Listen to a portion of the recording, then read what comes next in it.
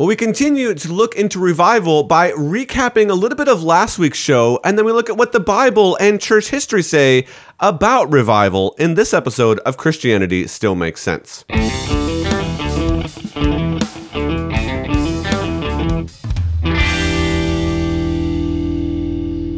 Well, welcome to the show that loves doubters. Here on Christianity Still Makes Sense, we are looking at the questions that can sometimes deconstruct our Christian faith with near apostate, now pastor and apologist, Dr. Bobby Conway. I'm your host, Tim Hall. Well, Bobby, there has been this large revival going on at Asbury. We talked a little bit about that last week, so we're going to dive in. Let's remind our listeners again what revival is and what revival is not. And I also think the distinction was helpful on last week's program between revival and awakening. By means of recap, share that again with us. Sure, bud. Let me begin with that distinction. Awakening refers to regeneration, whereas revival refers to restoration. So the former has to do with conversion, while the latter has to do with consecration. When we speak of revivals and awakenings, we are referring to something happening to the masses. Now, each tend to play off each other. For example, when the church gets revived, the world becomes awakened. And when the world is awakened, the church gets occupied. Revival has to do with Christians coming alive again. And awakening has to do with the lost coming alive for the first time. Now, let me define the term revival. It's not an overly precise definition, but a stab at clarity. I define revival as a movement of the Holy Spirit in the heart of believers, which convicts them of their sin to such a point that they sense how far they've drifted from God's word, confess their sins to him, repent of their ways, and as a result, find a renewed joy in being a Christian and are unashamed to stand for Christ and tell others about him. As to what revival is not, Tim, first, revival is not a formula we produce which ensures revival. Second, it is not an event that we throw. Third, it is not a feel-good time absent of brokenness, confession, and repentance. And finally, revival is not indifferent to biblical doctrine. And that's important because anything claiming to be revival that ignores doctrine such as the holiness of God, the sinfulness of humanity, or biblical repentance is not revival. It might be a movement, but it's not God's doing. Well, I think that's a great distinction to kind of specifically lay out those pieces. But let's consider what the scriptures have to say. So what does the Bible have to say specifically about revival? The Bible has a lot to say, Tim, about revival. But perhaps maybe one more distinction I can make before taking us to some passages. And the distinction is between revival and reform.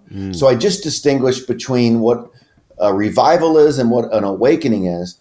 But now let's kind of parse our words out a little bit more and distinguish between a revival and reform. All revivals, I would say, entail reform. Okay. But not all reform entails revival. The Protestant Reformation was a reform movement, but it's not considered a revival movement in the way that others were throughout the past. Though there were certainly some revival aspects to it, the Reformation's larger emphasis in the 16th century was on doctrinally reforming the church. So too, in the Bible, you had reformers. But they certainly sought to bring about revival, though sometimes revival didn't always come along with it. These reformers are people like Moses and Samuel, Elijah, Asa, David. You think about Moses, for example, and when he comes down with the Ten Commandments and breaks them up, and he's like, what is going on, right? And then, he brings about, a challenge to the community to get their act together. You think about David coming in to Jerusalem with the ark, and he's coming in and he's revived. I mean, he's dancing before the Lord, but his wife, she loathes him for losing his dignity. She's kind of the professional religious person. And David says, I'll become even more undignified than this. Hezekiah He had all sorts of reforms going on during his kingship. Josiah, becomes king at 8 years of age, and then brings about reformation, right? Tearing down the high places. Asa is another king who set about bringing great reform. But unfortunately, Asa, lost his way at the end of his life. And one of the things that you see about these kings, Tim, is some of them, they bring reform about and then they lose their way. Others are totally debauched, like a Manasseh, but then repents at the end of his life, or an Ahab repents at the end of his life. So you go, man, Ahab and Manasseh offering repentance at the end of their life, but then Asa lives a life of just total reformation, and then he loses his way. You have somebody like a Samson who could never figure his life out, but then he figures it out at the end. Other reformers would be people like Nehemiah, who was the governor in Persia, or Ezra, the scribe, the priest. When you read those two books, you can see how they worked together to bring about reform during the Second Temple era, after they left a season of captivity, because Cyrus, gave the freedom to let people to go back. And so pretty cool stuff. There was Jonah, but I put his story kind of in the awakening category versus revival. He wasn't revived himself, and if he was, it was short-lived, long enough to escape the fish. But the culture of Nineveh, when they repented, they weren't turning to Judaism to create a Jewish culture, so to speak, but they were repentant, and there was an awakening of sorts that transpired. But then if you read the book of Nahum, you realize, well, it was pretty short-lived, because Nineveh then would go on to be destroyed. But let me point out a few verses from each testament, the Old and the New, 3 from the Old and 2 from the New, just to give a sampling of kind of, revival and challenge. In 2 Chronicles 7:14, if my people who are called by my name will humble themselves and pray and seek my face and turn from their wicked ways, then I will hear from heaven and will forgive their sin and heal their land.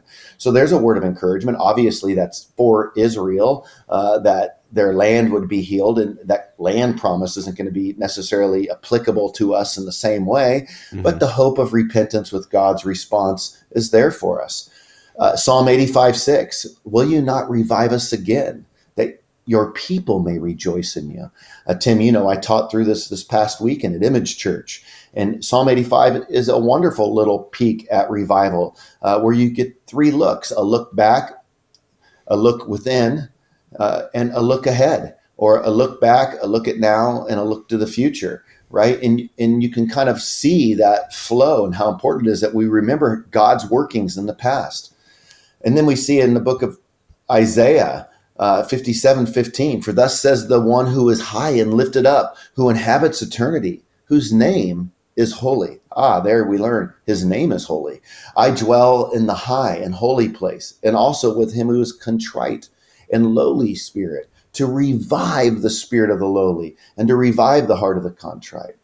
And then you come into the New Testament, and we see the offer of repentance being challenged in Acts chapter 3 in verses 19 and 20. Repent therefore and turn back, that your sins may be blotted out and times of refreshing may come from the presence of the Lord. Repentance brings refreshing. And then the last verse I'd point out, Tim, is James, the half-brother of Jesus, in chapter 4, verses 8 through 10. Draw near to God, and he will draw near to you. Cleanse your hands, you sinners, and purify your hearts, you double-minded. Be wretched and mourn and weep. Let your laughter be turned to mourning and your joy to gloom. Humble yourselves before the Lord, and he will exalt you. Well, in just a second, I want you to distinguish maybe a little bit about revival in the Old Testament and the New Testament, specifically referring to some of those verses. But before we get there, I want to remind our audience that this is a listener-supported show, and one of the easiest ways that you can support the show is to subscribe to our YouTube channel. So if you're checking this out on our audio-only podcast, or you're listening on K-Wave Radio, we would love for you to head on over to our YouTube channel and subscribe. You can like this video, give it a little thumbs up, and you can share share this out with your network. If you want to join our financial support team, you can also do that at ChristianityStillMakesSense.com and click on donate. We value your support in either one or both of those ways. So let's get back into this conversation about revival. How would you distinguish revival in the Old Testament versus the New Testament? That's a good question, Tim. And a distinction can certainly be made. For example, under a theocracy or a monarchy in the Old Testament, it looked different as everyone was to participate in the worship of Yahweh. But that's not the case in the Greco-Roman world, which gave birth to the gospel. The gospel traveled after Pentecost to various regions, each that had their own governmental constitutions. That said, during the Old Testament, revival was about reforming as a culture under Yahwehism or Judaism's reigning king. But in the New Testament, it's more about the church, and it's about the church living in line with the gospel under different cultural settings where they would take the gospel. Okay, so what has revival looked like throughout the history of the church? Can you share any examples from church history? Yes, the fires of revival have acted up at other times more than others. Sometimes it's acted up with a small group of people. It's been broader at other times. But God has graciously shown up at different times throughout the church and in various places and regions. I'm thinking of spots like Eastern Africa, parts of India, China, like the Shantung revival, Latin America, and certainly North America have all been privy to certain times or seasons of revival. But some of the more famous ones that people hear about are the first and great awakenings.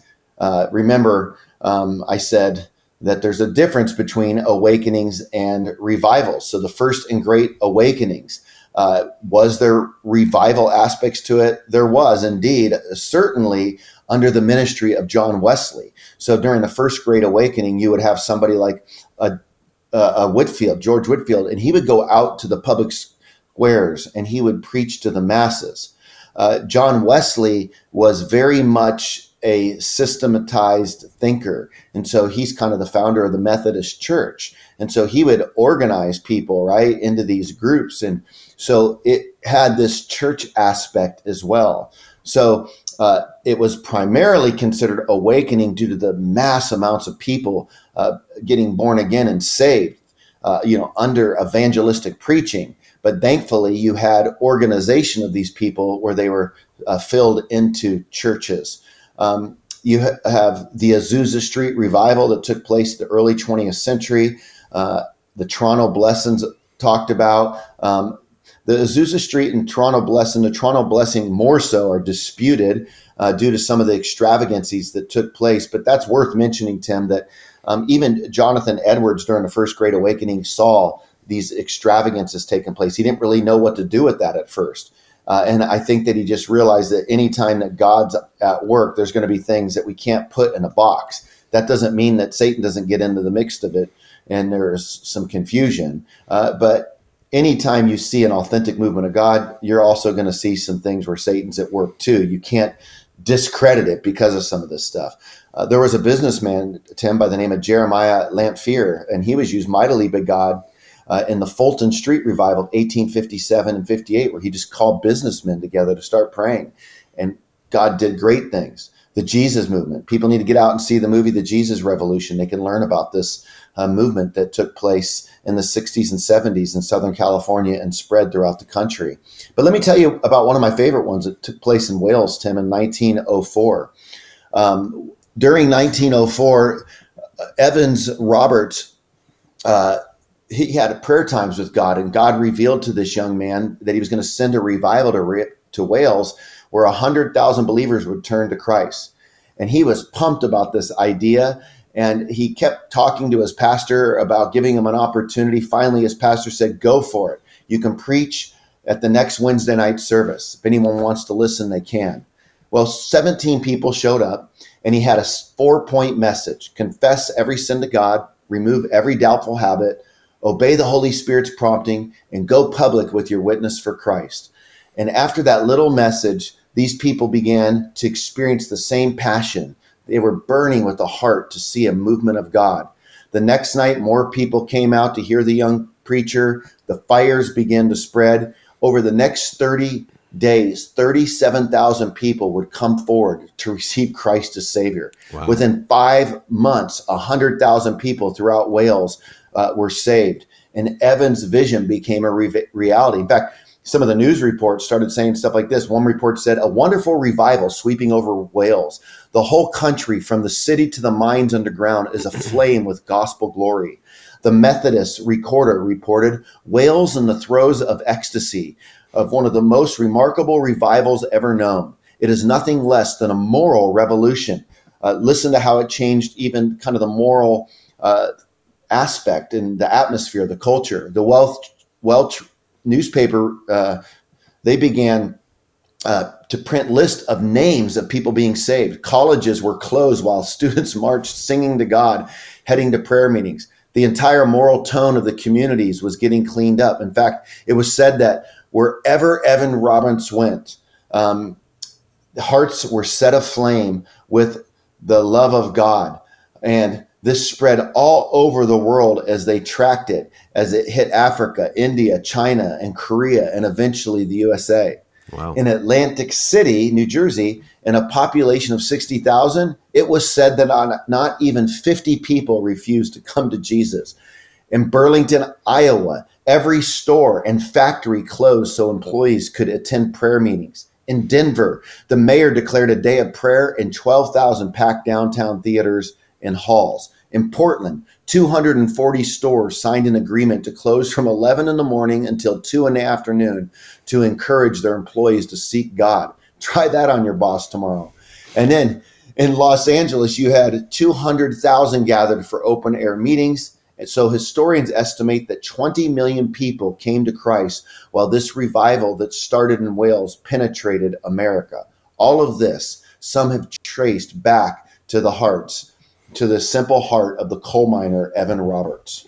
It's just funny, before we get to our next question, that whole idea of Evan Roberts, I'm just thinking as a church leader, right? So somebody like Evan Roberts comes to you and I and says, hey, I want to do this. And we would probably do our best to try to give them the opportunity to make this happen. But wow, to then sit back as a church leader and be like, holy cow, the Lord is moving here. It's just pretty amazing. But you got to experience some of this in Bible college. And I might add, many years ago in Bible college, you were part of a revival. So tell us a little bit about that and what was the CBC revival? Yeah, you bet, Tim. I'm finding myself saying, did I say Robert Evans the first time and then Evan Roberts the second 2 times? I'm not sure, but Evan Roberts is the guy. Yeah, it is. If I butchered it, my bad. Call that a moment of dyslexia or something.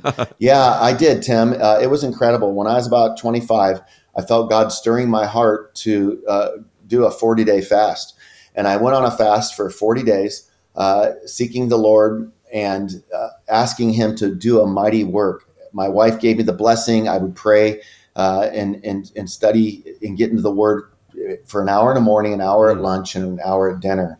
And on day 39, I really sensed that God was going to do something at Central Baptist College, where I went to Bible college. You know, I went out to Arkansas after I got saved in California, where I grew up. And it was weird. I was in this dry city. There was a lot of legalism. And I just sensed, man, these people need a revival. And I was praying and asking God to work. And I really sensed that he was going to do something. So on day 39 of the revival, I even told my wife, come to chapel today. I feel like God's going to move. I wrote it down in a journal. I went to chapel. And before we could even have anybody getting up to speak, we had just spontaneous people starting to confess sin and pray. All of a sudden, prayer starts breaking out and classes were canceled. People weren't going to class. This thing went on into the night. People were worshiping and praying, standing at the payphone to call family members to witness to them. It went through the night. The next day, I had about 59 students that wanted to go with me because I was witnessing on campus all the time. And they went with me. We were singing hymns through the streets as we made our way over to a secular campus. And then I just said, all right, here's what I want you to do. Spread out and we'll meet up at this time. And then they just started sharing the gospel. We came back together, went back, started praying more. And man, on the 40th night of this thing, it was just incredible. I had to leave to go and break the fast because I was going to meet my wife. But I remember the professor talking about brokenness and the importance of that during revival. And he asked me to come up and pray for the student body. And when I stood up, I kid you not, it was like the Spirit just swept over the entire congregation and they just fell down. You could hear weeping and wailing. It was incredible, Tim. I started praying. I broke the fast, but there were different schools calling us to come out. We would show up and same types of spontaneous stuff happened. So it was really special to be a part of a time like that, Tim. Well, that's excellent. And again, to be specific, we have one more question that I think is really helpful because it talks to you about the practicality of some of this. Now, you have mentioned before, and we've talked about it even today, that Christians can't manufacture this. This is not something that we can be like, hey, we're going to do whatever we can as leaders to kind of manufacture this, as you just described with your story right there. But what would you suggest that Christians can do to prepare ourselves for revival, so that we can be prepped and ready? What should we do, and how should we think about that? I think we can pray and fast and ask others to join us in this endeavor. We can become familiar with what the Bible has to say, learn from church history. We can teach on it in the church. But we do need to know this. If God is going to do something, Tim, if he's going to do a new thing, it's going to be with the old gospel. As we hear about movements happening, we need to make sure the old gospel is front and center and not a version of it, not a version of it that's propping the movement up. It's got to be the old-fashioned gospel. We got to get back to God is holy. We are sinful. We are at odds with him. We need to repent, confess our sins, turn to him. And then those times of refreshings can come as we're renewed and walking in line with him. Well, amen to that. I'd like you to share some final thoughts. But before you do, I do want to remind our audience that Bobby did preach through Psalm 85, kind of looking at some of these topics in a little bit more depth on our Making Sense of Scripture. You can find a whole playlist of Making Sense of Scripture on our YouTube channel as well. And those are great episodes where you're walking through the passage, you're kind of giving some more context, you're talking about revival, what it is and what it isn't, and hitting on some similar themes as you did to today and last week, but you're adding kind of more depth to it and a little bit of a different audience. So, Bobby, what are some final thoughts here as we wrap up today's program? Well, I just want to encourage people that it's amazing to see God move when he does. I remember when I left that night on the 40th night of the revival, I found myself thinking, will I ever see God move like that again? And honestly, I haven't.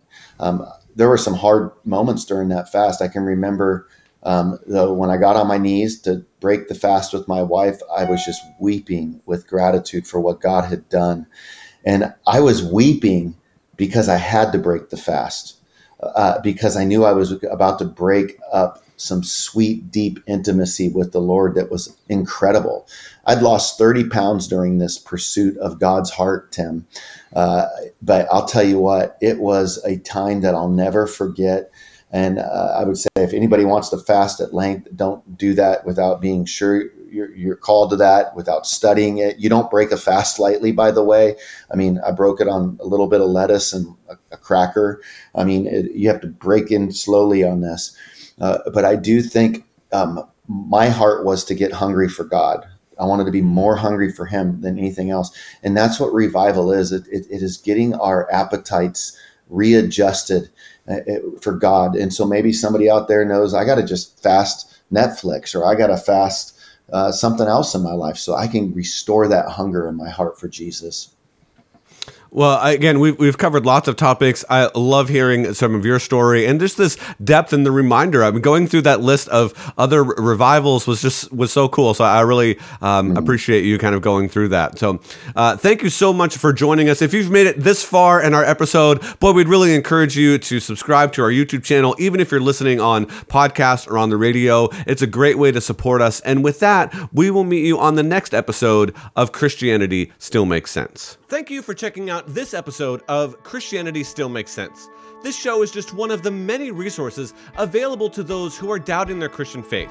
You can also find others at ChristianityStillMakesSense.com. This is a listener-supported show, and your gift of any amount helps shows like this continue. Click on the donate link on our website. Also, catch Bobby on Pastor's Perspective, where he answers your questions. Finally, if you're watching on YouTube, be sure to click subscribe and check out our other videos on the channel.